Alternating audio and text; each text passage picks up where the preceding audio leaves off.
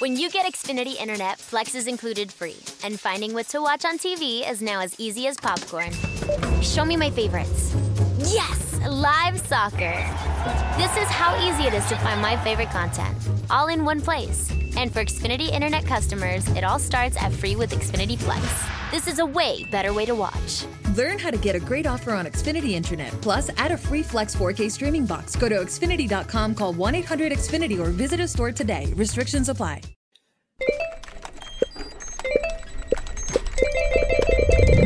When it comes to delivering customer support, there are some things you don't want teams to hear. Intercom's streamlined support platform clears up space for more organized workflows and peace of mind. Our business messenger uses chatbots, shared inboxes, apps, and more. Who doesn't like the sound of that? Intercom. Less of this. And more of this. To learn more, go to intercom.com/support. Ben ritrovati amici interisti e amici di Passione Inter, siamo qui oggi con il consueto video di giornata, oggi dedicato a una notizia di mercato. Questa mattina la Gazzetta dello Sport ha rilanciato un nome nuovo per quanto riguarda appunto il calciomercato dell'Inter, il nome di un attaccante, lo avrete già letto dal titolo, un attaccante molto importante, stiamo parlando di Luis Muriel, attaccante classe 1991 dell'Atalanta, che la Gazzetta dello Sport sostiene essere il colpo Champions dell'Inter, o comunque sia il nuovo colpo dell'estate dell'Inter. In questo video, come di consueto, andremo quindi a approfondire la notizia e ad analizzare quelli che sono gli aspetti economici e tecnici dell'eventuale acquisto di Muriel da parte dell'Inter. Prima però permettetemi di ringraziare il nostro Carlo Bassi, che è uno dei nostri abbonati al canale YouTube di Passione Inter. Il sostegno di Carlo e di tutti gli altri nostri abbonati è davvero fondamentale per noi, per portare avanti il nostro progetto e per permetterci di proporvi quotidianamente video e dirette. Quindi se anche a voi piace il nostro progetto, il nostro modo di trattare i contenuti e di parlare di Inter, potete sostenere il nostro progetto o andando su patreon.com/passioneinter o in alternativa, come ha fatto il nostro Carlo, con pochissimi click abbonandovi al nostro canale YouTube. Trovate o il tasto abbonati qui sotto di fianco al tasto iscriviti, altrimenti se non lo vedete c'è anche il link in descrizione. Veniamo quindi alla notizia di cui appunto vi parlavo, ovvero la possibilità che l'Inter porti a casa Luis Muriel dall'Atalanta in quel di giugno. Vi mostro in questo momento a schermo la notizia presa appunto dal nostro sito passioneinter.com, eccola qui. Perfetto, quindi Conte stregato da Muriel, è lui il colpo per la Champions, l'Atalanta fissa il prezzo. Andiamo quindi poi anche nel dettaglio a vedere quello di cui parla la notizia, quindi il tecnico nerazzurro stravede da tempo per l'attaccante colombiano dell'Atalanta, protagonista di una stagione davvero esaltante. Cosa ci interessa però a riguardo? Anzitutto ci interessa il fatto che Muriel viene identificato come la punta perfetta da aggiungere alla Lula, quindi il sostituto, il rincalzo migliore, oltre ovviamente ad Alexis Sanchez, per completare questa fantastica batteria di attaccanti che vanta nei suoi titolari già due calciatori di grandissimo livello. Però c'è anche un aspetto ovviamente di natura economica da dover considerare, in particolare Muriel ha un contratto fino al 2023 da 1,8 milioni di euro all'anno, quindi sono anche cifre non estremamente elevate, mentre il prezzo del cartellino di cui si parla si aggira intorno ai 25-30 milioni di euro. Ora, ragazzi, io non so cosa pensiate voi del possibile colpo Muriel, come lo giudichiate, se vi piace o se non vi piace. Io in particolare in questo momento vorrei sottoporvi appunto la sua candidatura, mettiamola così, sotto due profili, come dicevo prima. Anzitutto da un punto di vista tecnico, per vedere proprio sul campo come potrebbe essere integrabile Muriel, e poi dal punto di vista economico. Partiamo dal punto di vista tecnico e vi mostro a video anche quella che è la scheda tecnica di Muriel, presa ovviamente dal portale di riferimento Transfermarkt, sempre molto preciso e puntuale. Eccola qui, zoom un pochettino. E troviamo quindi Muriel, dicevamo, classe 1991, fra una quindicina di giorni, una ventina di giorni, compirà ufficialmente 30 anni, quindi si avvicina verso la seconda parte della carriera, ma forse è proprio nel momento migliore, nel momento di massimo splendore all'interno della carriera. Solitamente si considera questa fase in un calciatore fra i 28-29 ai 30-31 anni. Questa è la fase di piena maturazione della carriera. Attaccante quindi dicevamo dell'Atalanta, piede destro, altezza 1,79, quindi neanche particolarmente alto, però molto esplosivo dal punto di vista muscolare e in velocità. In particolare andiamo poi a vedere quello che è il rendimento che ha avuto quest'anno, perché come vedete dai numeri Muriel è una riserva dell'Atalanta, poi Gasperini lo ha alternato molto spesso anche con Zapata, ma sulla carta Muriel parte dietro, parte per fare il 12°, il sesto uomo del basket, diciamo così, quindi quel calciatore che subentra a gare in corso e che nella maggior parte delle volte è davvero bravo ad impattare sulla gara e a aiutare la sua squadra a migliorare il risultato, e i numeri lo confermano, perché quest'anno Muriel, sommando tutte le competizioni, ha messo insieme 20 gol e 9 assist in 37 presenze. Quindi ragazzi, considerato che l'assist porta di fatto ad un gol, Muriel ha quasi 30 gol creati fra gol suoi e assist in quasi 40 presenze. Stiamo parlando di numeri non solo importantissimi per una riserva, ma sarebbero importantissimi anche per un titolare. Quindi già qui ci viene appunto abbastanza chiaro come sia un profilo di livello molto molto alto. There's something I've always wanted to tell you, Priscilla. Greg? Oh, sorry. From the moment I first saw you. I'm just really hungry. Some things never change, like somebody opening a bag of chips during your favorite movie, and Geico saving folks lots of money on their car insurance. Greg, do you mind? I've waited years to say this to you. Greg! Hey, honey, you want some? There's sour cream and onion. 15 minutes could save you 15% or more. If you're struggling with alcohol or drugs, Recovery Centers of America can help. RCA's local inpatient and outpatient programs are founded on science and delivered with heart from an expert caring team who will inspire and guide you every step of the way. Call 1-888-RECOVERY now to speak with a treatment advisor. At RCA, you'll be in a community that builds connections and fosters support from peers and RCA's team of medical professionals and recovery support specialists. At RCA's state-of-the-art campuses outside of D.C. and on the Eastern Shore of Maryland, they tailor your treatment to you and also offer specialized programs for patients with history of trauma, for patients who have achieved recovery but are experiencing a relapse, for young adults, adults 50 years and older, and for LGBTQ plus patients who wish to seek treatment without worry of stigmas. RCA answers the phone and accepts patients 24/7. And because it's local and in-network with insurance providers, treatment is affordable and accessible. Don't wait. Call 1-888-RECOVERY today.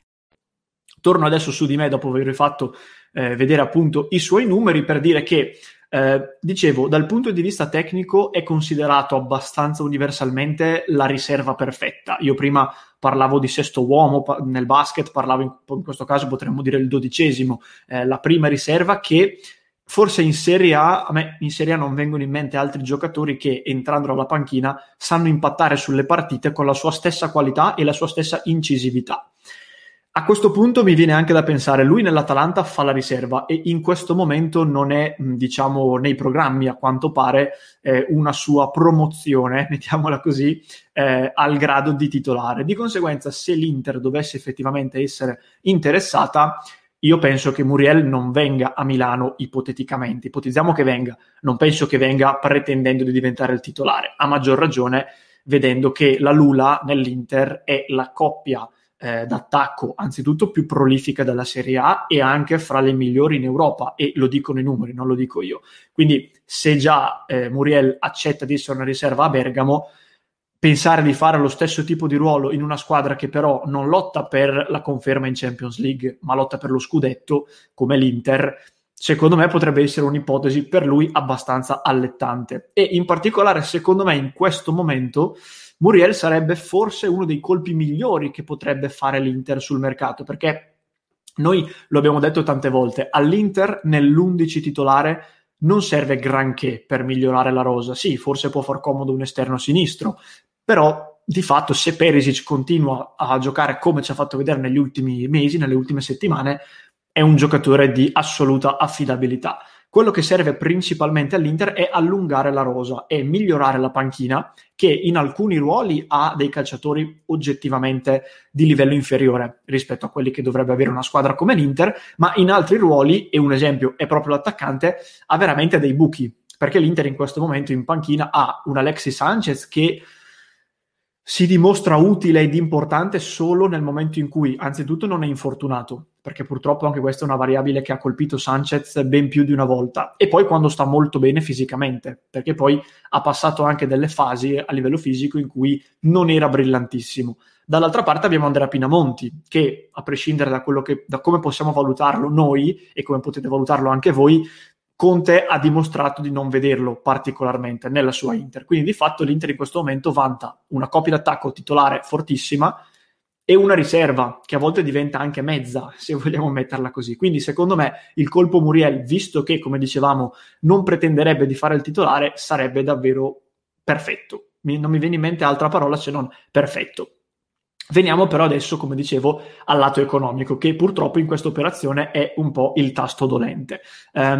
Dicevamo prima, l'Atalanta, secondo quello che dice la Gazzetta dello Sport, valuterebbe Muriel fra i 25 e i 30 milioni di euro. Ecco, già qui secondo me dovremmo parlarne, perché è chiaro che il calcio post-Covid non potrà richiedere delle cifre pari al calcio pre-Covid, è abbastanza escluso.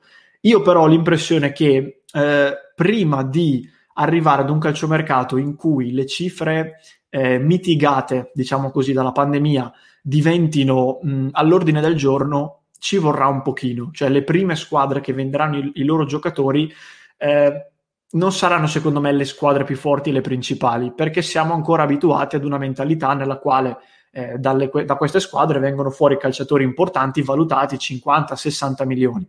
Quindi la mia paura, la mia sensazione è che l'Atalanta possa dire ok, 25-30 milioni nel calcio post-Covid per una riserva sono buoni, però nel caso di Muriel, che fino a qualche mese fa ne sarebbe valsi magari il doppio, piuttosto che venderlo a 25-30 io me lo tengo. Questa è la mia sensazione, ripeto, non è una notizia. E quindi la mia impressione è che per queste per i primi acquisti del prossimo calciomercato sarà complicato vedere grossi nomi che cambiano casacca a queste cifre. Dopodiché c'è invece un lato positivo, che è quello dell'ingaggio. Muriel prende 1,8 milioni di euro all'anno, immaginando che all'Inter possano offrirgliene 2,5, anche 3, sarebbe secondo me un ottimo colpo, considerato che Sanchez in questo momento ne prende 7 e ha tutte le limitazioni di cui parlavo prima. Muriel è un giocatore molto importante. Solitamente l'Inter per sua politica non porta un ingaggio a triplicarsi, quadruplicarsi così, senza fare diciamo prima dei passi intermedi, a meno che non si tratti di veri fuoriclasse come Lautaro Martinez. Quindi immaginando che possa venire qui per 2,5 milioni, 3 all'anno, potrebbe essere un ottimo colpo. Il vero problema è che, sempre stando a quello che dice la Gazzetta, l'Inter dovrebbe prima mettere insieme un tesoretto per portare a casa eventualmente a questo colpo, e i nomi che si fanno per quel che riguarda le cessioni sono i soliti: João Mario, Nainggolan, Dalbert, forse Vesino, calciatori che quindi sulla carta sì, da diversi anni diciamo se lo cedi prendi X milioni, poi li metti insieme e fai il tesoretto. La realtà dei fatti, e lo abbiamo visto negli ultimi anni, è che prima di cedere a titolo definitivo questi calciatori ce ne passa, e io temo che anche la prossima estate sarà un'estate in cui al massimo riusciremo a piazzarli in prestito. Chiudo dicendo che c'è da considerare anche un ultimo aspetto che è marginale, ma nel calderone lo mettiamo, che è l'ottimo rapporto fra Steven Zhang e il presidente dell'Atalanta Percassi, che quindi questo non porta ovviamente quest'ultimo a regalare i calciatori, ci mancherebbe altro, però comunque avere buoni rapporti col club con cui stai trattando è comunque una cosa positiva. Chiudo anche dicendovi questo: 25-30 milioni di euro, comunque queste cifre sono cifre, dicevamo, molto importanti, soprattutto nel calcio post-Covid. Questo potrebbe quindi essere forse l'unico vero colpo di mercato che l'Inter potrebbe avere in canna. Io quindi vi chiedo: voi puntereste questo colpo, questi soldi su Luis Muriel, o andreste su un altro calciatore, o sempre attaccante, o su un altro ruolo?